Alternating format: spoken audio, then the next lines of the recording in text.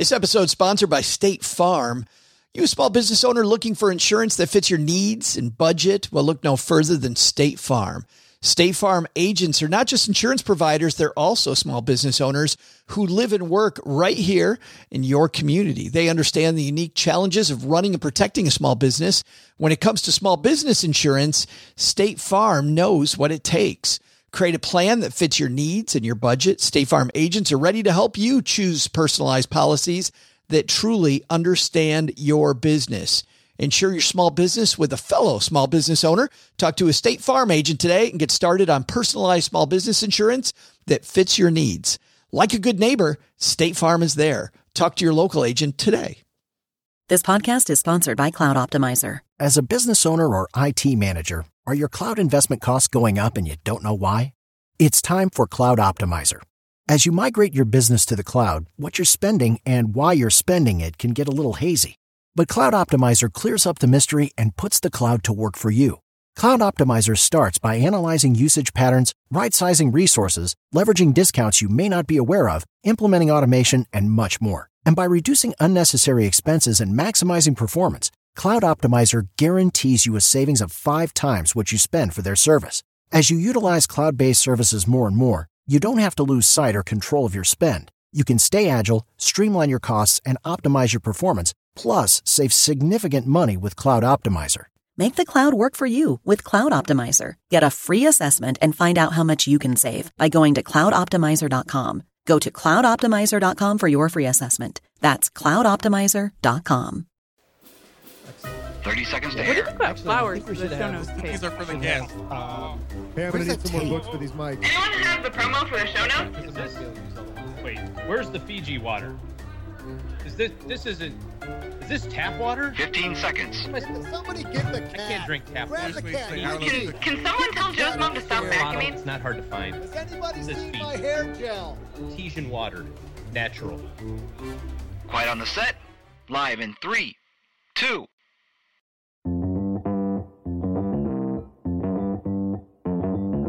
Live from Joe's mom's basement, it's the Stacking Benjamin Show.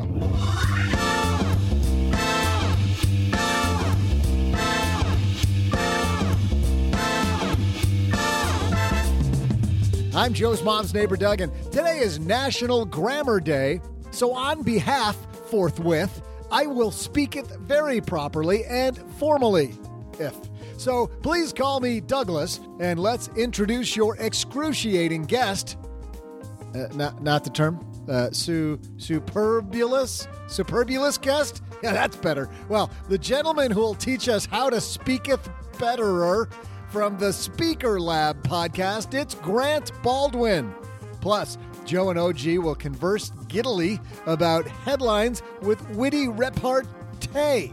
And I will save room for my finely tuned, unobfuscated trivia. And now, two guys who wouldn't know good grammar if it hit them right between the eyes. It's Joe and O-G.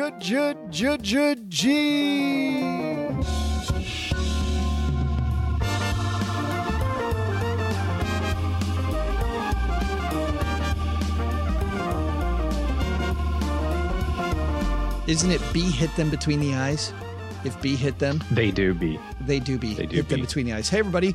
Welcome to Phonics for the Win. I am Joe Salsi, High Average Joe Money on Twitter. And across the card table from me for Wednesday, it's Mr. OG.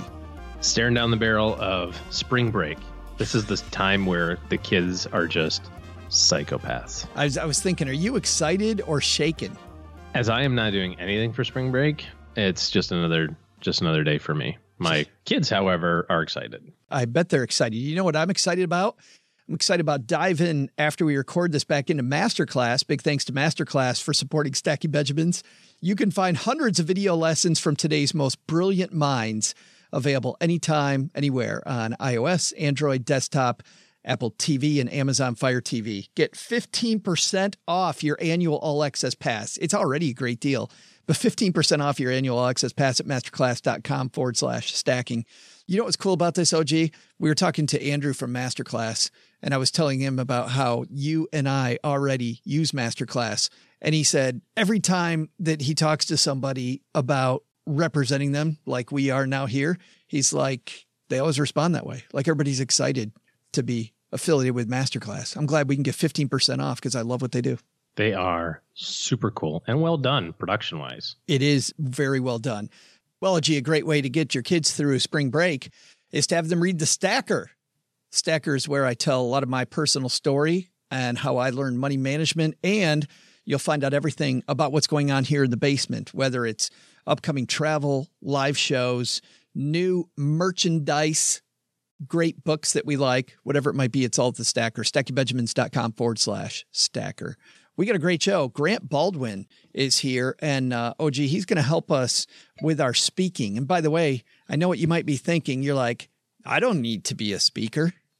I will tell you the biggest soft skill, and the words soft skill when applied to speaking, completely misplaced. I think being able to speak coherently and craft a good message, whether you're going to be a speaker for hire or just stand up in front of a group or even just talk to your boss, being able to speak well is a huge skill.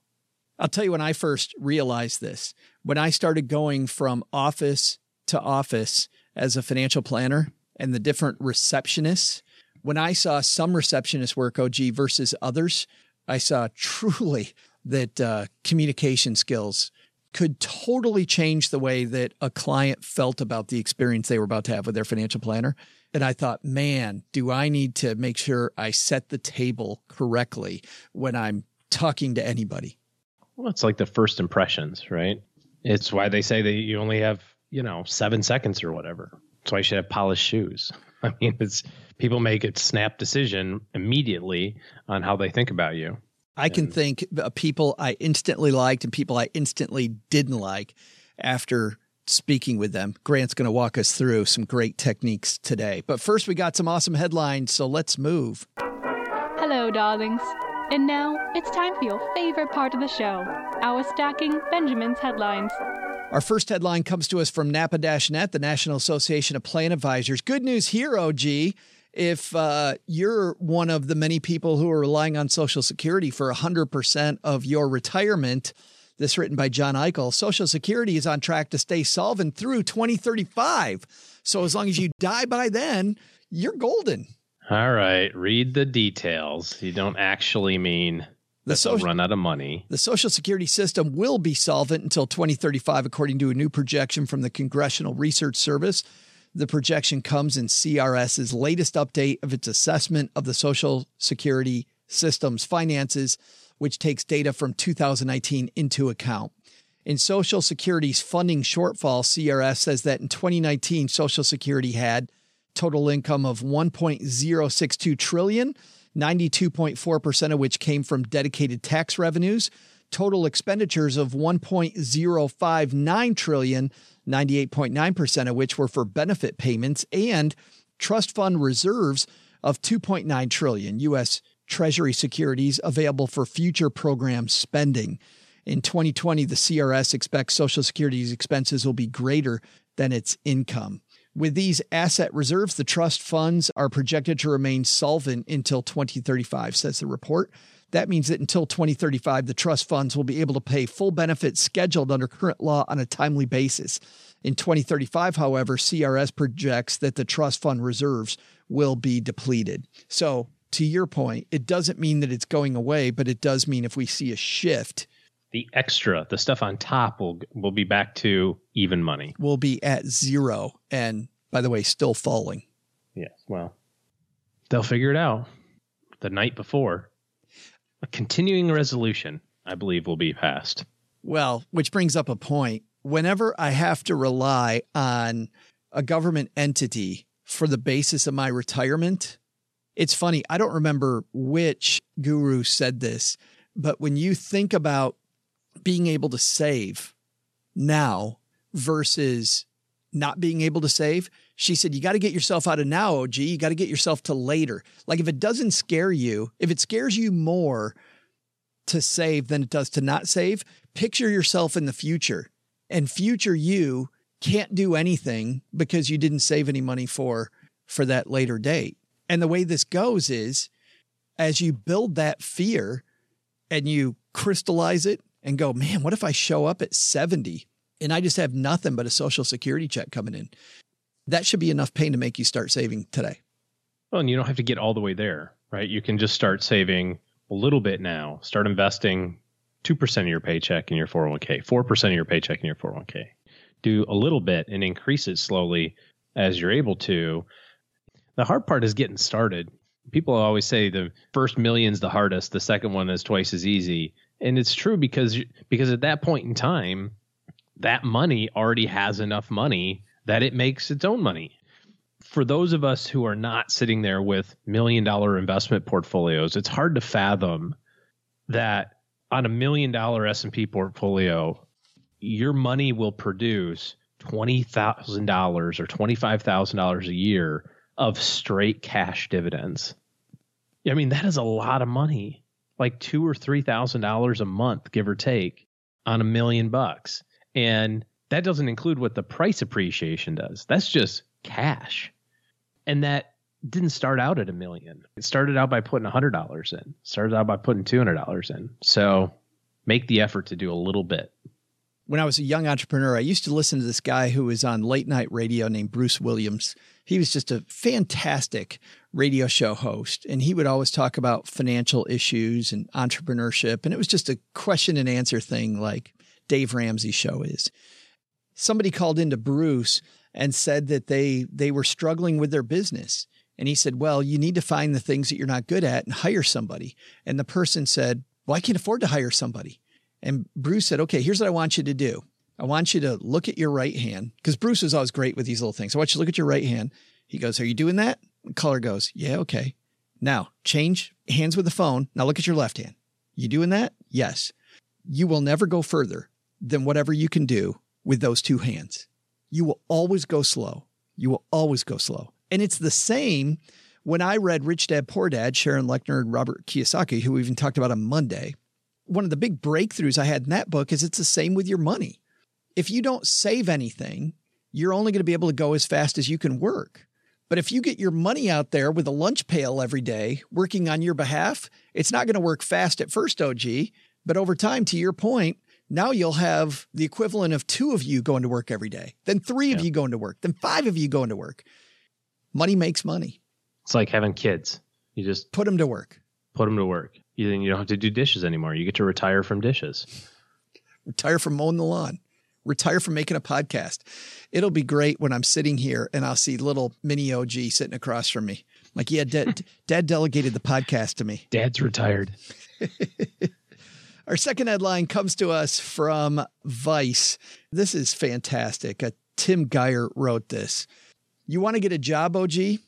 Sometimes you want to think a little creatively. These guys figured out a way to get endless free McDonald's, but they weren't even after the free nuggets. Listen to this. Last November, software developers Lenny Backlin and David Albert discovered 2 loopholes in the German McDonald's system, which allowed them to order an endless supply of free food. Recently, I met the 2 Hamburglers and their colleague Mats Tesch at an East Berlin McDonald's so they could show me how they did it. McDonald's receipts in Germany end with a link to a survey page. Once you take the survey, you receive a coupon code for a free small beverage redeemable within a month. One day, David happened to be checking out how the website's coding was structured when he noticed that the information triggering the server to issue a new voucher was always the same. That meant that he could build a program replicating the code as if somebody was taking the survey again and again and again.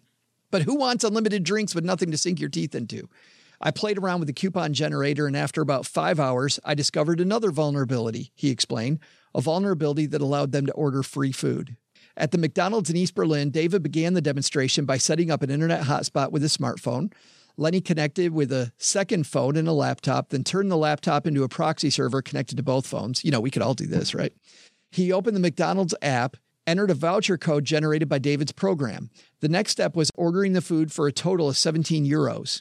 The bill on the app was transmitted to the laptop, which set all prices to 0 through a program created by Lenny and sent the information back to the app. After tapping complete and pay 0 euros, we simply received our pickup number. It had worked. Then they went. So he's a thief. Then they went to pick up their free food. No, this is cool. My building excitement about the free processed meat was soon deflated when the guys told me they weren't actually there for the free food. It was just a demonstration. Okay, we'll pick it up and pay for it, said David, not wanting to fleece the billion-dollar multinational chain out of 17 euros. By the way, a little stank. But how many times did he do that before the guy from Vice showed up? I don't know. At the counter, he tried to explain what he'd just done. Relax and enjoy it. It's all good, said the manager, refusing his money. The guys told me it didn't always go this way. When they tried to hack the app for 15 burgers in Hamburg, the boys told the manager what they were doing. The order was canceled before it was prepared. This time, they decided to give the food to a homeless person who was nearby. But what they were looking for was they went to McDonald's and they showed McDonald's what the vulnerability was, and McDonald's gave them a reward. They weren't allowed to tell how much the reward was, but they got a reward from McDonald's for finding the loophole. I know there's a lot of companies that'll do that, kind of have like hacking competitions, basically, find the vulnerability in our process or in our system, and then we'll reward you for it. I know that there's consulting people, and that's a lot, like strategic consultants or management consultants. That's a lot of how they're paid. Obviously they charge fixed costs, but it's based on the premise that we're going to find this inefficiency in your process. This is true for freer money too. I mean, I think, we all have inefficiencies that we have, whether it's, I don't know. I found in our life, we have a rental building that we own, and we have utility bills for each one of the units. It's really ridiculous. And the city will not put it together in one thing. So they charge us $3.95 for each one, for each transaction to pay it with our credit card. They charge us $1.50 to pay with our bank account. They charge us $0 to mail them a check. So unbelievable. So like how backward is that? So it makes more sense. It costs you less money for me to mail you 14 checks in 14 envelopes because it costs me less money. The cost of envelopes and stamps are less than $1.50. Yeah. That's crazy. Try to find the inefficiencies in your life. That's our lesson. Well, and I'll tell you, spot number one for most people to check: subscriptions. Subscriptions is a number. I know Norm Champ said that on our show, middle last period, and I just, my head couldn't nod enough. Like, yep, subscriptions. Well, you go through it and you're like, you what the hell is this $19.99 for? Yes. Oh, it's in case I need 37 terabytes of data from Apple. Right. Yes. In case I do. Maybe I don't. Well, here's the one that gets us. I don't know about you, but I use Google Drive. Google Drive, and a lot of people don't know this, keeps an archive of all of your stuff. So all of a sudden I found myself hitting up against the top, and I'm like, I don't have that much stuff in here. How am I hitting up against the top? And all Google told me was, hey, looks like you need to expand. Looks like you need to buy more. Why don't you sign up for a subscription to buy more? And I know it wasn't a ton of money, but it was money. And then I found out there was an archive of every single thing. And I cleaned out that archive. Oh my God, I've got tons of space. Just tons of space. And now every time we run up against it, because we always are storing files for the show there, I always just go into their stupid archive. I wonder if the archive, by the way, for these things, I also found that for my phone messages. My voicemail recently was filling up, and a friend of mine showed me that there's an archive of that too, that even though I deleted the voicemail, there's an archive on my iPhone of all my deleted stuff. And I'm wondering if there was a lawsuit at one point that said, no, you need to make it so that even if I delete my stuff, I can still go get it. Or do you think it's the salespeople that are like, just put it in a different folder. Those idiots won't know where it is. And then we can charge them $9.99 more. We could sell them more. It's so annoying. I would have never known had I not been in the field we're in and know a bunch of tech people. So I think our takeaways for today, Social Security, probably going to last past 2035, but I still wouldn't plan on it. OG, if you can plan on it without it, I think that's probably a better idea. I'm planning on it. For all of your income. It's required. It's a requirement for my retirement plan. It's your casino money. It is my retirement plan. That and the lotto. That and the Mega Millions together. I'm going to use all the money to buy lotto tickets every month. Social Security, put it all in the Powerball. Bam. Can't lose. Instant retirement. And then second, looking for a new job, maybe think creatively. Although stealing fries might not be Hamburglar's already taken. Yeah, that job's already gone.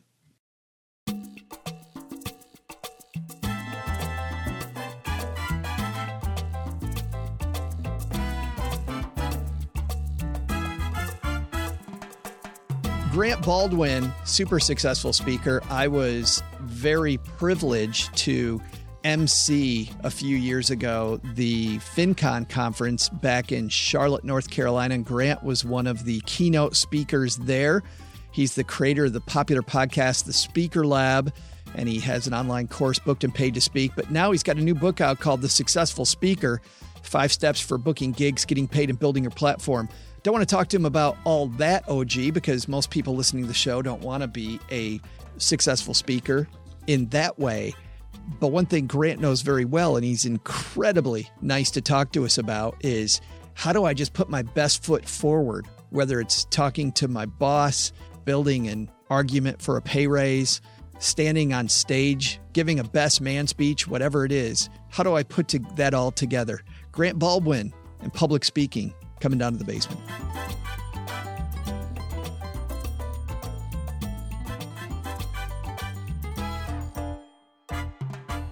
And here he comes down to the basement. It's our old friend, Grant Baldwin. Grant, how are you, man? Your mom makes the most delicious milk and cookies. I would have had one more. She kept offering, but I was like, I got to go see Joe. I'll be back. I get upset that she always gives those to people that she really likes, but never do her own kid. What's that about? I have no idea, but I will see if I can pick up some on the way out and bring them back downstairs to you and smuggle them on the way out the door. Help out a friend. That's why Grant and I are friends. Everybody right there. I was just thinking, you and I have talked a few times, but more around our professional collaboration. I don't think you've been on Stacking Benjamins before, have you? I kind of feel like maybe I have. Maybe. I'm with you. So at this point, I know on our side, I've had 2 different podcasts. We've done 400 plus interviews, and it all just starts to run together in your head. You're like, I know there's the other day I did an interview with a friend, and I was like, and don't forget to come check out, such and such on my show. And he messaged me. He's like, dude, I've never been on your show. I was like, really? Are you sure? So there's some of that. I was thinking that just a minute ago. Well, it's better late than never, if not, because as somebody who speaks for a living, I really wanted to talk to you about this idea of public speaking, because I'm somebody that never thought that I would be a public speaker. A lot of people in our audience don't know that I'm a natural stutterer. I had to go to a speech pathologist for a long time. I still stutter, but I just don't do it out loud. So people don't even know that about me. And yet I have a podcast. And it's funny for me, speaking has been obviously for what I do, such an important part of my life. Yeah. When did you first realized that speaking well, communicating well with other people was going to be important for you? Yeah, I think a lot of times when people think about being a speaker, we think about it in the professional sense. And I certainly have done a lot of that as keynotes or workshops. But the reality is a lot of people who are listening, a lot of people that we interact with are speakers in different contexts, and they may not think of that. So if you're giving a presentation at work, or if you're giving a sales pitch, or if you are teaching a Sunday school class, or if you're at a meeting and just asked to share some of your ideas, or if you're on a podcast interview, or if you're doing a Facebook Live, all of these are just different forms of speaking and communicating. And the reality is in this day and age, and this has been the case for maybe since the dawn of time, is that people still view those who speak well and communicate well and are articulate. People who are speakers have a level of credibility and authority and recognition. And for a lot of people who especially who are building some type of personal brand, having that type of credibility, having that type of respect from someone just because they're well spoken really goes a long way, and it carries a lot of ancillary benefits that can really help someone in a lot of different ways, professionally and personally. You have a new book out about speaking, and toward the beginning, you talk a lot about putting your best foot forward and speaking well. And I like the fact that, and you know this as somebody that trains speakers, Grant, people get so intimidated by speaking, but you make a big point about talking about the fact that it's not about being polished as much as it's being, you don't use the word authentic, but you talk about coming from a place that's uniquely you. Yeah. As a speaker, you are one human talking to a collection of other humans. And so sometimes we think that in order to be a speaker, we have to be super robotic or formulaic. And I think we've all seen speakers who are giving a presentation, they're giving a talk, and they're so deep in their own mind, and they're thinking about what I'm supposed to say next. I'm thinking about my next line and yada, yada, yada. It's just like they're just regurgitating something. And so remember that when you're standing in front of an audience, it's important to note that the audience wants you to do well. if you are teaching a Sunday school class, giving a presentation at work, pitching something to your boss, that person wants you to do well. Whoever that is on the other end of that in the audience, you and I have set in multiple presentations, and everyone listening has been in presentations or talks from big audiences to very small audience in a boardroom.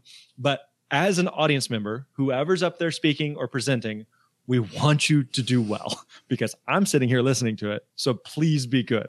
Everyone listening, they're like, I'm tuning into this podcast. I tune in and I want the speaker, I want the guest, I want the conversation to go well. They are rooting for you to succeed. So don't feel like it's this us versus them, that people want you to fail, because that's not the case at all. We want you to be really, really good in your presentation.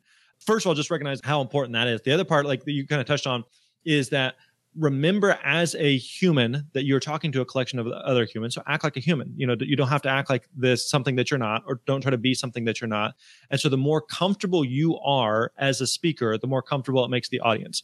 So one of the ways that we think about this is that whenever you are giving a presentation, again, whether that's to 5 people or 5,000 people, that you are the thermostat, not the thermometer. You are the thermostat, not the thermometer. What we mean by that is the audience takes their cues from you.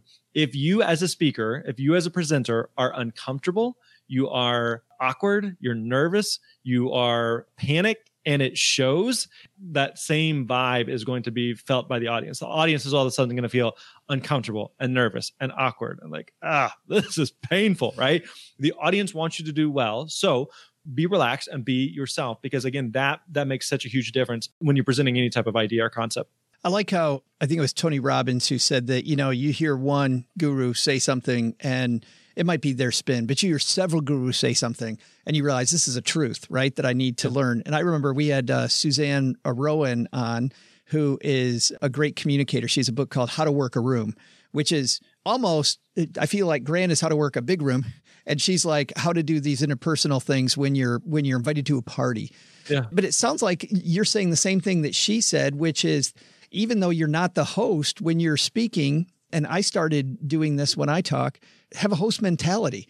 Like realize that I'm hosting this party and everybody's going to have more fun if I pretend like I'm having fun. And all when you're standing up at the front of a room, whether this is a couple of people or a whole bunch of people, you have the power of that room. And so again, the audience takes their cues from you. You think about, like, there's been times where I have been up there and I just draw a blank. I'm like, wait, what was I talking about? Or where was I going? And if I act awkward or uncomfortable or just loopy about it, then all of a sudden the audience feels like that. But if I'm just like, you know what, guys, I just had a total brain fart. What was I talking about? And I'll start to involve the audience. And if it's no big deal to me, then it's no big deal to them. Yeah. And so, yes, realize that you, again, going back to the thermometer, just like a host, a good host sets the tone for the entire room. And the room is the thermometer that adjusts to the temperature that has been set by the thermostat. That's fantastic. Nerves. People get nervous making the best man speech, the maid of honor speech, whatever it might be, Grant. I would have to think nerves kind of come with the territory. Like, that's a good thing, not a bad thing. Yeah, absolutely. We can go a bunch of different directions with nerves. I'll give you a few different thoughts here. One is that, yes, you're right. They are absolutely normal. And oftentimes I think we confuse nerves with excitement. You think about some of the biggest moments that you've had in your life. I think about whenever I proposed to my wife, or whenever my daughters were born, or whenever, like years ago going in for a big job interview or something like that. You kind of feel those butterflies in your stomach, similar to like whenever you would get ready to get a speech. It's not that like when I proposed to my wife and I felt those butterflies, it wasn't that feeling like, I think it's a 50-50 shot here. Say no. Like, I felt pretty confident going into this that like this is going to work out in both of our favors, but I still felt those butterflies. And oftentimes it's your body's reaction. It's your body's way of saying, hey, heads up. This is important. This moment matters. This is a big deal. And so that's good. I would be more concerned if you're like, every time I talk, I feel nothing. I'm soulless and gutless. Like, well, that's not good, So I think if anything, it reminds yourself that it matters. Now, how do you deal with that to the point that it doesn't become debilitating? And all of a sudden where you're like, I can't even get up on stage and it's just completely overwhelming. I'm completely panicked and nervous. Having some nerves is good, but how do you deal with it and control it? One of the best things you can do, that anyone can do, is you have to practice. You have to prepare. So the best speakers on the planet are not those who say, I'm just going to scribble some ideas on a napkin and hop up there and wing it and just hope it all magically works out. Like, it just does not work like that. Like you have to spend the time practicing and going over and preparing. So think about, like, if you think back to middle school or high school or college or university and think about taking a test, you have a choice. Like you can just walk in there and I'm just going to go in there and I'm just going to hope that I hope it all works out. I'm just going to take the test without any preparation or study. You're probably going to fail. And honestly, I hope you do. Versus if you're like, I'm going to spend the time, I'm going to do the practice questions, I'm going to do the review all my notes, I'm going to really spend the time. I'm going to go in. And when you go in, you may still feel nerves, but you feel a lot more confident because I feel like I've done the work. I've prepared for this moment. So now I feel like I got this. Yeah, I'm nervous, but I got this. So anytime that I go speak at an event, I spend so much time behind the scenes that nobody sees, just practicing and practicing and practicing, going over the talk and preparing and feeling confident so that when I get up, I feel ready. Yeah, I feel the butterflies, but I feel confident and I feel that I've done the work and I'm ready for it. Everybody listening is giving different types of talks, but there's got to be some guideposts that people can lean on when they're organizing a talk so that I can start practicing and feel good about what I'm presenting. Yep. What are some of those guideposts? Yeah, two big questions that every speaker should be asking themselves. Again, whether you're making a pitch to a boardroom of a handful of people or a big presentation to a bunch of people, you want to continually ask yourself two questions. So what and now what? So what and now what? The audience is always asking themselves those two questions. So as you're creating your talk, you want to think through that lens. So what? Why does this matter, right? So sometimes speakers will say, I have a cool story I want to share. I want to share a story about paying off my debt or paying off my house or overcoming cancer or climbing Mount Everest in my shorts. The audience doesn't care. They want to know, so what? That's great. But how does that apply to me? So they always want to think through, so what? Why does this matter? The second question is, now what? What am I supposed to do as a result of this? Joe, you and I, we've heard different speakers before, and you leave and you're kind of like, that was good. I don't really know what was the point of that? Or Yeah, what am I supposed to do now? It's like sugar, right? Yeah, I mean, tasted great at the time, but no take-home value. I have zero idea what I was supposed to do with this. So always think through, okay, why does this matter? Why should the audience care? And now what? What do I want them to do as a result of this? You have in your book different ways that you organize talks that I like too. And I never thought about these in these different ways. One way is numerically, like make a list. Yeah. So there are a bunch of different ways. Like sometimes people say, all right, I need to create a talk for some type of presentation. How do I put it together? I'm staring at a blank screen. Where do I begin? The reality is that there's no like one size fits all, so it's kind of like a movie, a lot of movies follow some general templates, but there's also movies where you may see like, I haven't seen that before, right? That's kind of different. That's kind of interesting. Or a movie where it's like, they showed the ending. Here's the conclusion. Here's how we're going to spoil it for you now. Here's how this is going to play out. And now we're going to reverse engineer how we got there. If you watch 100 different TEDx talks, you're going to see 100 different types and they all work. So yeah, you could be something where numerically, I'm going to give you, all right, here's my intro, my 3 points, and my conclusion. That works. That's effective. You could also do something where one of the more popular commencement talks from Steve Jobs, I think he was speaking at Stanford. Yeah. He told 3 stories. I'm going to tell you 3 stories, and it's 3 quick stories, and that was it. Stories are incredibly effective and incredibly powerful as well. Others are maybe just kind of like one big point. I'm going to just take one point. I'm going to go super, super deep on that, narrow and deep, and that's fine too. So again, it's not that like you have to do it this way versus that way, but recognizing like what makes sense for the topic, what makes sense for the audience and the problem that you're trying to solve for that audience. Coming up with a story, though, I feel like, I've been in financial media now for a decade. It's getting easy now. But man, I remember when I started, I'm sure for most people listening, coming up with a story was just a bear. It's so hard. Where do you find your stories? Yeah, I highly recommend that speakers use as many stories as possible, right? Because stories are memorable, stories are relatable. If I said right now, all right, let me tell you a story, people will immediately perk up. Try that next time you're giving a talk or presentation. Let me tell you a story. Just use that phrase because you'll notice people all of a sudden tune in. If they weren't really there, all of a sudden they're going to be there because they are locked into a story. They want to know, where's the story going? Is this going to be funny? Is this going to be sad? Is this going to be motivational? Is this going to be depressing? Is this going to be boring? I have zero clue, but I'm all in for a story. So to not leave you hanging, let me tell you a story. Let me give you an example of this. My oldest daughter is 13. Each Wednesday night, she goes to our local church's youth group. And so I take her to youth, I drop her off, and then an hour and a half later, I come back and pick her up. So here's what I've noticed. I will go pick her up. She just walked out of church just a few minutes ago. She hops in the car, and I'll ask her, what did the youth pastor talk about? And I'm like, you just came out. And most of the time she's like, but a lot of times she'll tell me the story. He told this funny story, da da da da da da, and she'll go on to just regurgitate the story. And some of these stories come to mind right now. I haven't been in any of these talks, and I haven't heard them first person, but I could tell you pretty close to what the story was because stories are memorable. Tell a lot of stories. Now, where do you come up with these stories?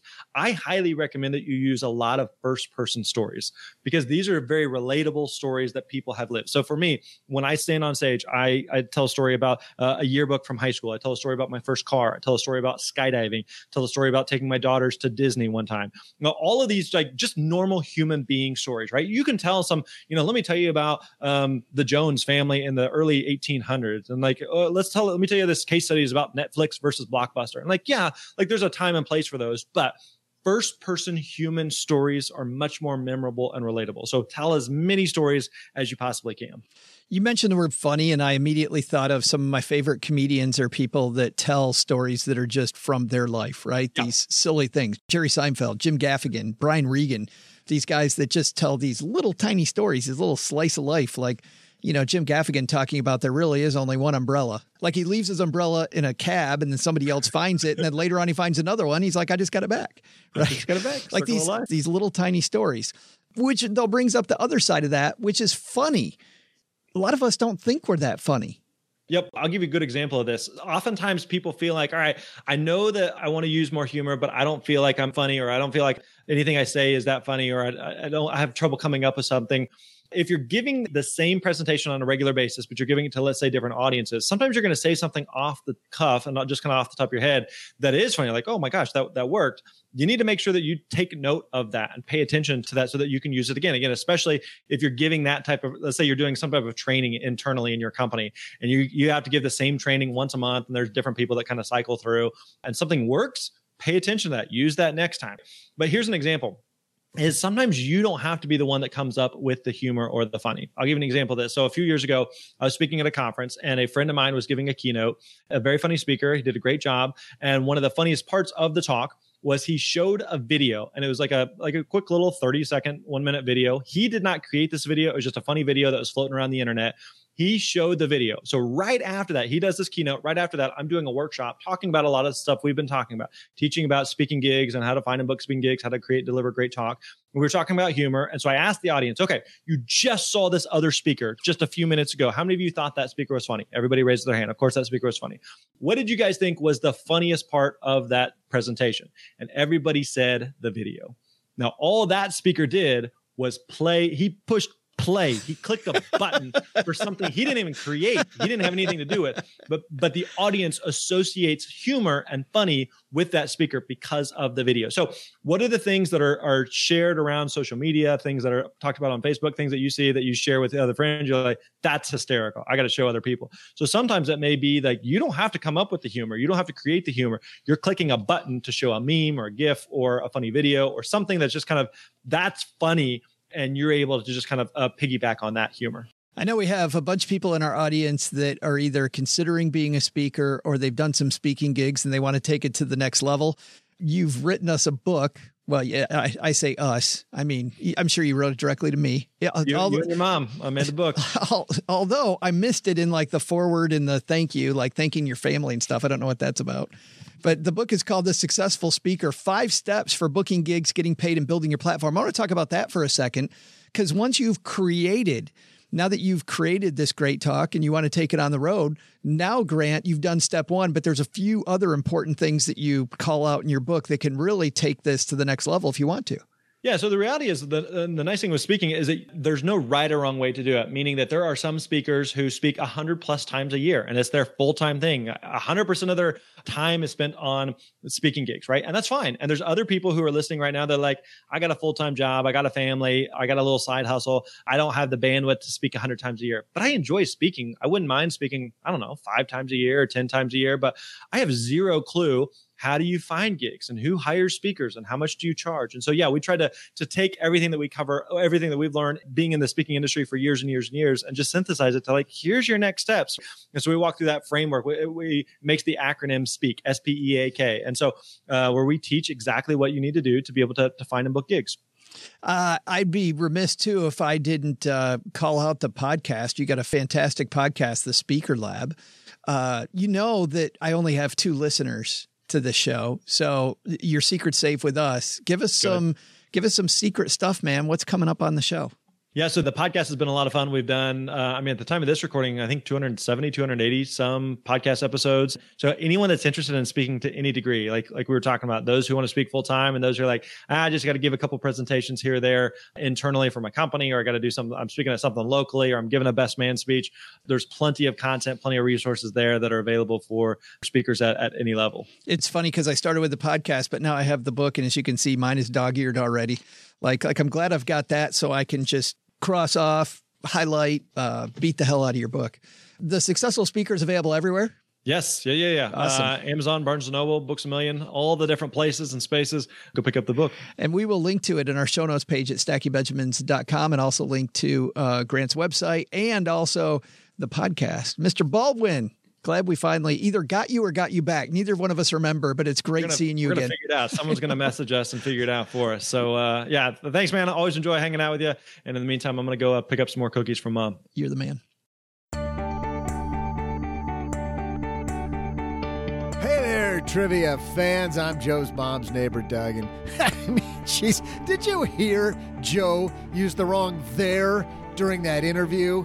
It's EIR, Joe. EIR, not ERE in that usage. Such an amateur, so uncouth. It's exhausting correcting everyone's grammar. Hey, while I recover from this atrocity, here is today's trivia.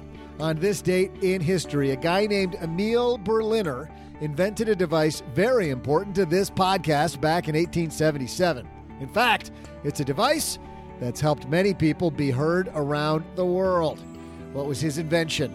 I'll be back in just a moment with your answer. Well, it's funny. So many things that Grant talked about today have to do with performance, and there are so many performance-related people on Masterclass. If you're not familiar with Masterclass, you might not have been here much because OG and I go on and on about it a lot. Masterclass lets you learn from the best with exclusive access to online classes taught by masters of their craft, like public speaking. You can learn the art of negotiation from Chris Voss. You can learn about cooking seafood or restaurant quality desserts with Thomas Keller. You can learn how to manage people from the Devil Wears Prada woman herself, Anna Wintour. There are over 75 exclusive classes taught by the masters you know and love. Masterclass is an app. It's accessible in your phone, the web, Apple TV. It gives you classes on a wide variety of topics. A lot of them, if you're interested in public speaking, mold around the types of things that Grant talked about today. Not only people like Steve Martin talking about comedy, Penn and Teller talk a lot about performance and how they do their magic. Speaking of that, Christina Aguilera talks about singing. Probably don't want to break into song in the middle of a company meeting, but you know what I mean. Usher talks about the art of performance. Sarah Blakely talks about self-made entrepreneurship. Howard Schultz about business leadership, and so many more. Every class from each one of these masters is broken out into these individual video lessons and downloadable material. The video lessons are not super long, 10 to 15 minutes each. So I try to gobble up one or two whenever we have a break in our recording schedule. Always sharpen the saw, as Stephen Covey says, right? You can explore them in any order you'd like, but they're made to be in a set order. I usually don't go out of order. Maybe I'm OCD, but if you want something specific from somebody, you can just skip ahead. They're all cinema quality classes. I can't tell you about how good the video is and the audio. As a guy that appreciates both of those is in all of these classes. Users give them an average rating of 4.7 out of 5 stars. And that's when you've got a huge number of people that follow you. But just in case you're not completely satisfied, they will give you a 30-day money-back guarantee on the annual all-access pass. So whether you're taking classes like I am or you're digging into the stuff that Grant talked about today, I highly recommend you check it out. Get unlimited access to every masterclass. And as a stacker, you're going to get 15% off the annual all-access pass. Go to masterclass.com masterclass.com/stacking. That's masterclass.com/stacking for 15% off Masterclass.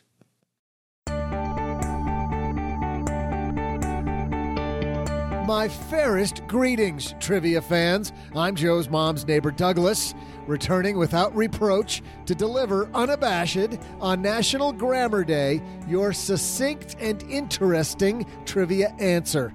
Side note, did you know that OG doesn't use the Oxford comma? That guy is really testing my patience. Before I fluster myself further and wind up in a complete kerfuffle, I'd like to kindly deliver your interesting, dare I say engaging, trivia answer.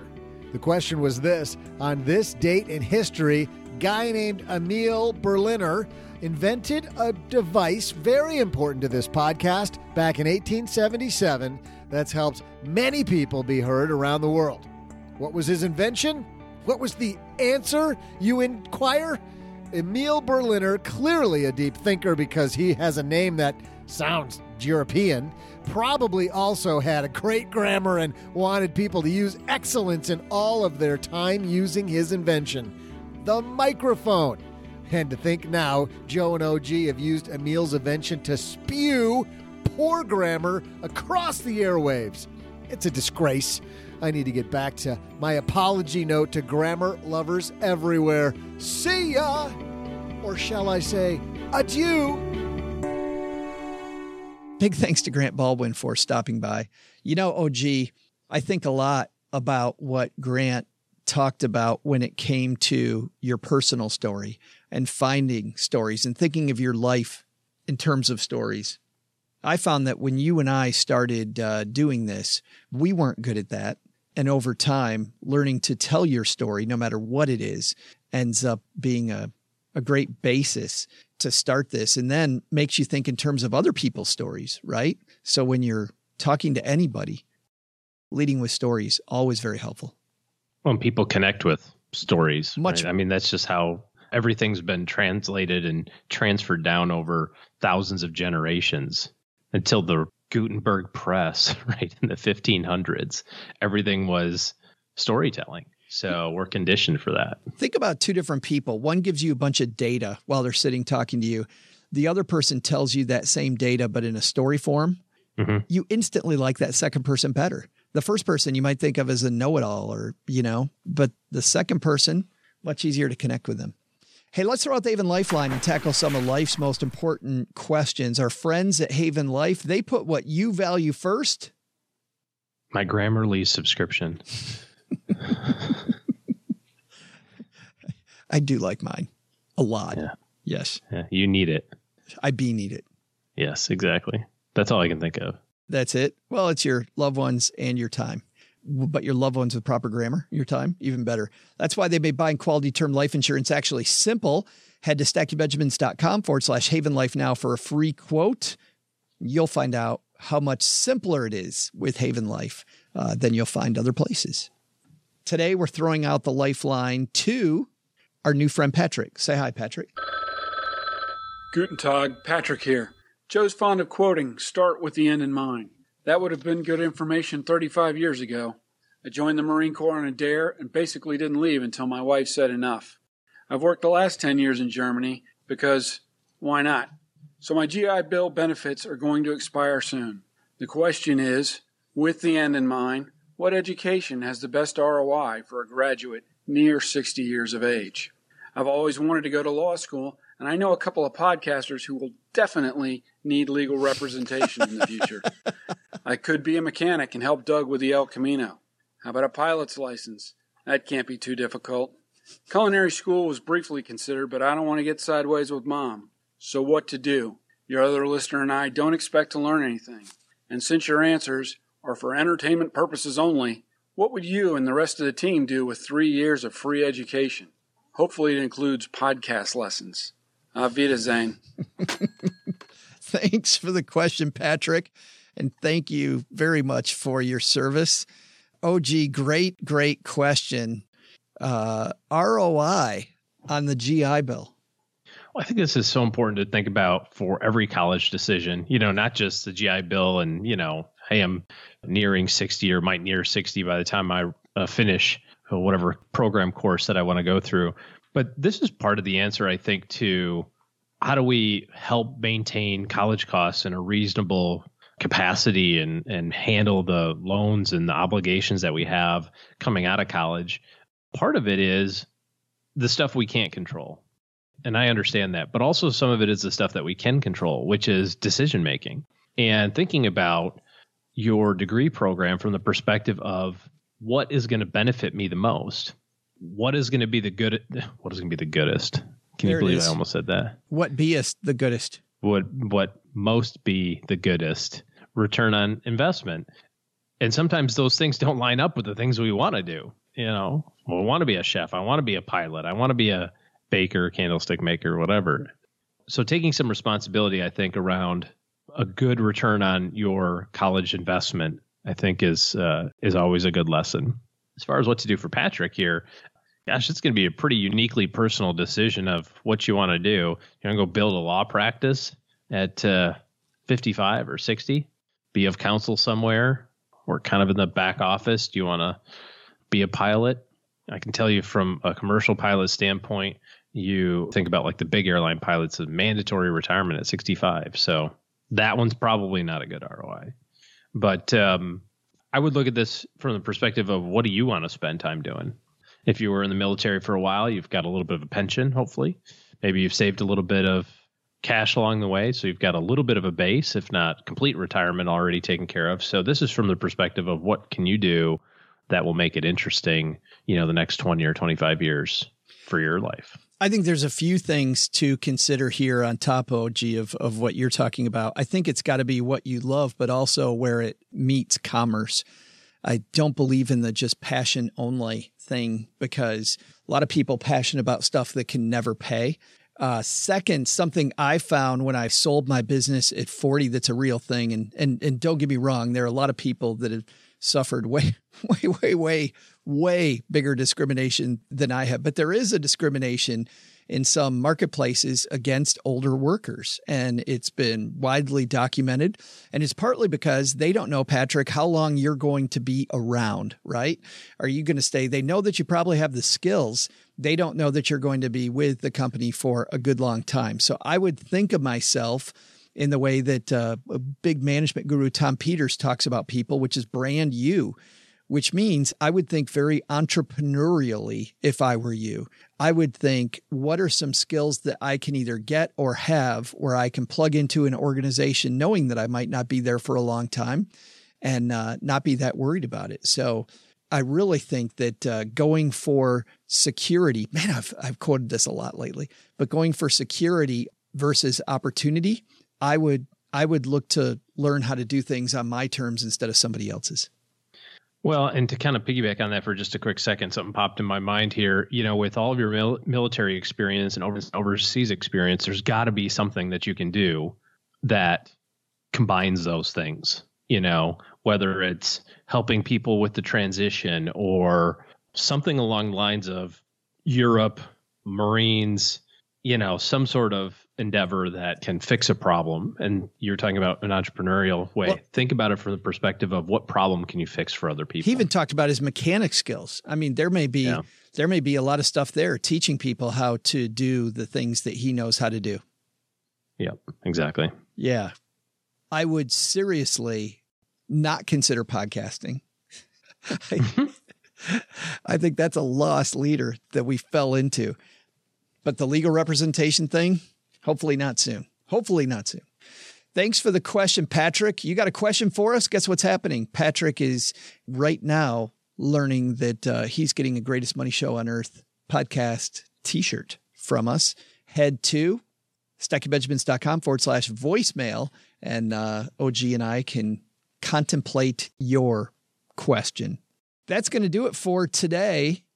Two quick things. If you need better financial planning help in your corner, OG and his team are taking clients. So head to StackyBenjamins.com/OG, and that will take you to OG and his team's schedule so that you can find out how they can interface with you for better financial planning. And big thanks to everybody who's left us a review of this show to tell people what they're getting into when they listen to Stacking Benjamins. This review Mom has on the fridge, OG, from Dr. Andres Borgia, I think it says. iTunes always has these run together, so I think that's what it is. Either that or it's Durandres Borgia. I do learn, 5 stars. Love the humor and guests, love the headlines and great discussions. I found myself laughing out loud on my commute, but I don't understand all this nonsense about not learning anything. Sure, Joe and OG might only have 2 listeners, but I learn every episode from Doug's amazing trivia. Keep it up. Mom's so excited to show that to the Bridge Club today. And if you would mind piling on and tell everybody what you think, head to wherever you're listening and maybe Mom will find it. All right, that's going to do it for today. Doug, you've got it from here, man. What should we have learned today? Yep, happy to help, Joe. First, take a lesson from Grant Baldwin. Spend some time today improving your speaking skills to have more engaging conversations. Who knows? You might ace that work presentation. Or if you really work hard, you might even up your game and get paid to speak someday. Second, take a lesson from our headline segment. Looking for a way to win more than just French fries? Find creative ways to help out. Maybe you'll end up with some big companies thanking you with a few Benjamins. But the big lesson? Good grammar in the basement is a lost cause. Ain't that the truth? I guess neighbor Doug'll just have to go back to talking down to these simpletons. Joe? Oh, I be ready to go help your mom with the trash bins. Special thanks to Grant Baldwin for stopping by the basement. You can find his new book, The Successful Speaker, wherever books are sold. You can learn more about Grant by heading to our show notes page or by heading to grantbaldwin.com.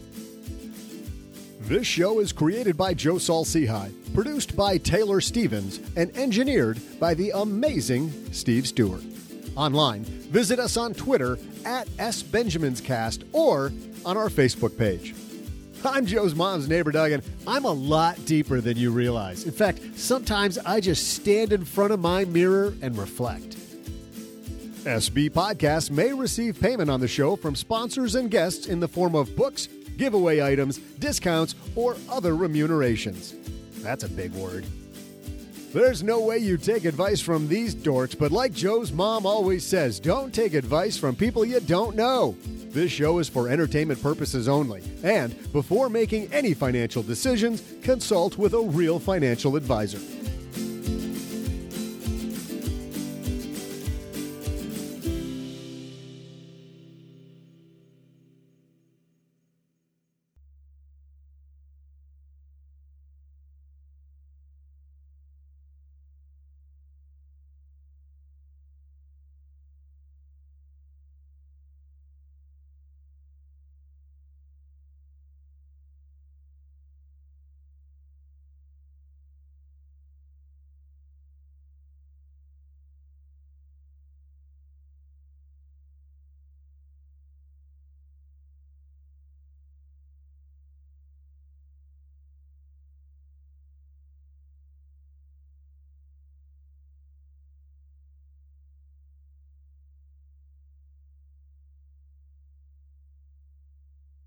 Cheryl and I back at the theater again, OG, and we saw this movie starring 2 of my favorite actors, Will Smith and Martin Lawrence.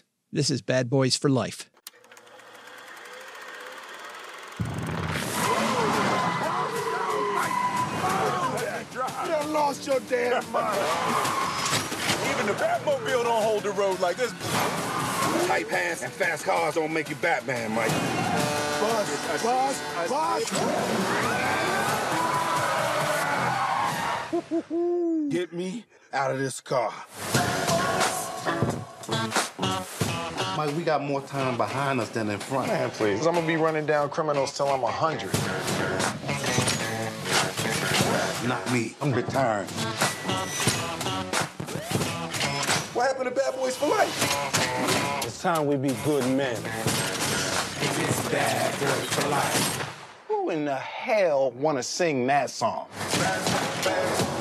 Mike, I'm putting you on a new team. You're working with Ammo now. Yeah, Ammo is a... And so Martin Lawrence has decided that he wants to retire, doesn't want to be a bad boy anymore, wants to be a good guy. And like Will Smith said, who wants to sing that song? And while you can't see that trailer, what you heard was machine gun fire and all kinds of shoot 'em up happening. Fast cars and explosions. It is all fast cars, explosions, and hilarity. You had me a hello. It is so incredible. This movie, you never see action movies or comedy movies get a 75% on Rotten Tomatoes. You just don't see it. And yet this movie has it. And I was very curious. Even the trailer looked hilarious. But so does the latest Will Ferrell trailer with Julia Louis-Dreyfus. And that movie is just getting... Will Ferrell having some hard times at the box office lately, just in some movies that don't seem like they're that good. But I was already... Bad Boys for Life. I was already interested in, Will Smith... You got to close up the trilogy. Martin Lawrence together. Still thought it would be funny, and I laughed my head off. And while I watched stuff explode, this movie is a testament to the fact of this. You don't have to have an incredibly creative plot. It can be paint by numbers. It's the same thing you've seen 900 times. There's a little plot twist near the end that we really didn't expect. However, overall, there is nothing new in this movie yet because of some fantastic writing and some great jokes. And I don't know if Will Smith and Martin Lawrence are riffing and just coming up with it on their own, or if they got some great writers helping them. Probably a combination of both, I would imagine. What a ride, man. 2 hours of fun. This movie was so fun. It was so fun. Okay. Yeah. Let's see it. Bad Boys for Life. Great. OG calls this a popcorn flick. Very much. Get your popcorn ready. Get your popcorn ready. Turn your brain off. Get ready to laugh. It's so great. I will do one spoiler about the end. You said they finish out the trilogy. They totally end this movie by setting up the next one. Oh, yeah? Great. They totally end it by setting up another one. Yeah, which made me go, man, if it's like this film, I could watch this thing again. Yeah, good stuff. Well, Stackers, the show is over, but the party is just beginning here. You know why? Because it's Military Appreciation Month, and we are giving out shout-outs to all of our friends who have served in the military. And let's point the finger right here at our good friend OG, who spent time in the military. And of course, we know what a giver he is, even when he pretends like he's being Mr. Surly. Navy Federal offers member-only exclusive rates, discounts, and tools to empower their members to help them reach their goals. Visit NavyFederal.org/celebrate. You'll see all their Military Appreciation Month offers and other Navy Federal offers. They've got all kinds of resources on their site, like best cities after service to help veterans transition to civilian life and best careers for military spouses to support military families. So much going on. Just head over to NavyFederal.org/celebrate and take a look at all the Military Appreciation Month offers and their usual offers. Navy Federal, our members are the mission. Navy Federal is insured by NCUA, Equal Housing Lender.